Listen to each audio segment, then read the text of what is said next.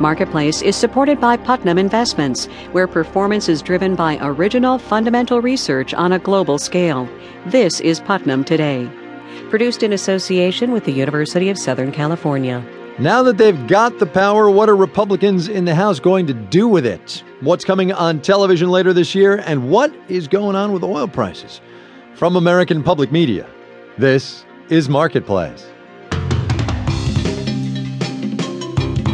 Marketplace is supported by Ally Bank, offering its Raise Your Rate CD as well as an online savings account and money market account. Learn more at allybank.com. Sustainability coverage is supported in part by the Candida Fund, furthering values that contribute to a healthy planet. From the Frank Stanton Studios in Los Angeles, I'm Ryssdal. It is Wednesday. This one's the 5th of January. Glad you could be with us. As the 112th Congress begins and John Boehner takes over as Speaker of the House, Republicans now have the tricky business of actually delivering on campaign promises. The GOP won in large part by promising to cut spending and get the deficit under control. House Republicans are going to trim their own administrative budget by $35 million. That's millions with an M, so largely symbolic and not much of a dent in a deficit that is more than $1 trillion. That's with a T. But it's a start. Republicans do have much bigger spending targets in mind, though, although the party is getting an early lesson in how difficult actually controlling spending is going to be. Marketplace's John Dimsdale reports now from Washington. Even as he accepted the Speaker's gavel, John Boehner recognized that keeping order in the House of Representatives will be tough. Our spending has caught up with us, and our debt soon will eclipse the entire size of our national economy.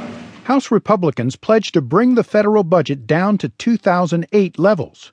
But on the rare occasions when they say how they'll do that, even traditional allies have objected. For example, the Republican caucus voted yesterday to make transportation projects subject to cuts.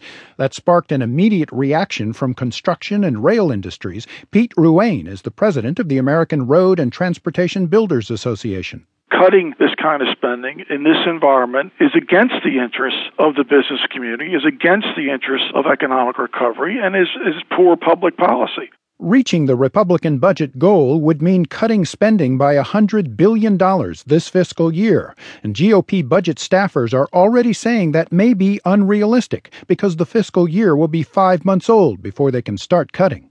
Robert Greenstein at the Center on Budget and Policy Priority says cuts that big would have drastic consequences. That would be the single deepest year-to-year cut in modern U.S. history. And coming at a time when the economy is as weak as it is now, it would cost hundreds of thousands of jobs and send the unemployment rate back up. The new House Majority Leader, Eric Cantor, says even defense spending will be subject to scrutiny this year, provoking another Republican support group. In Washington, I'm John Dimsdale for Marketplace. The SEC has started sniffing around that Goldman Sachs Facebook deal. That would be the one that left the social networking site with a paper value of $50 billion the other day. Specifically, the SEC is trying to figure out whether the deal breaks some rules that limit a private company to just 500 shareholders before it has to open its books to regulators. The rule in question is 50 years old, from when companies were smaller and startups didn't have the internet to help them get going. Marketplace's Stacey Vanek Smith reports.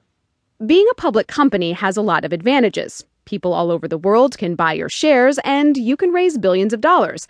But with those perks come rules. Lots of rules. Larry Harris served on the Securities and Exchange Commission and now teaches at USC's business school. He says being private also has its advantages. You don't have to report information about your financials to the same extent that you do for a public company. And there are costs to all that reporting. It's expensive, and secondly, it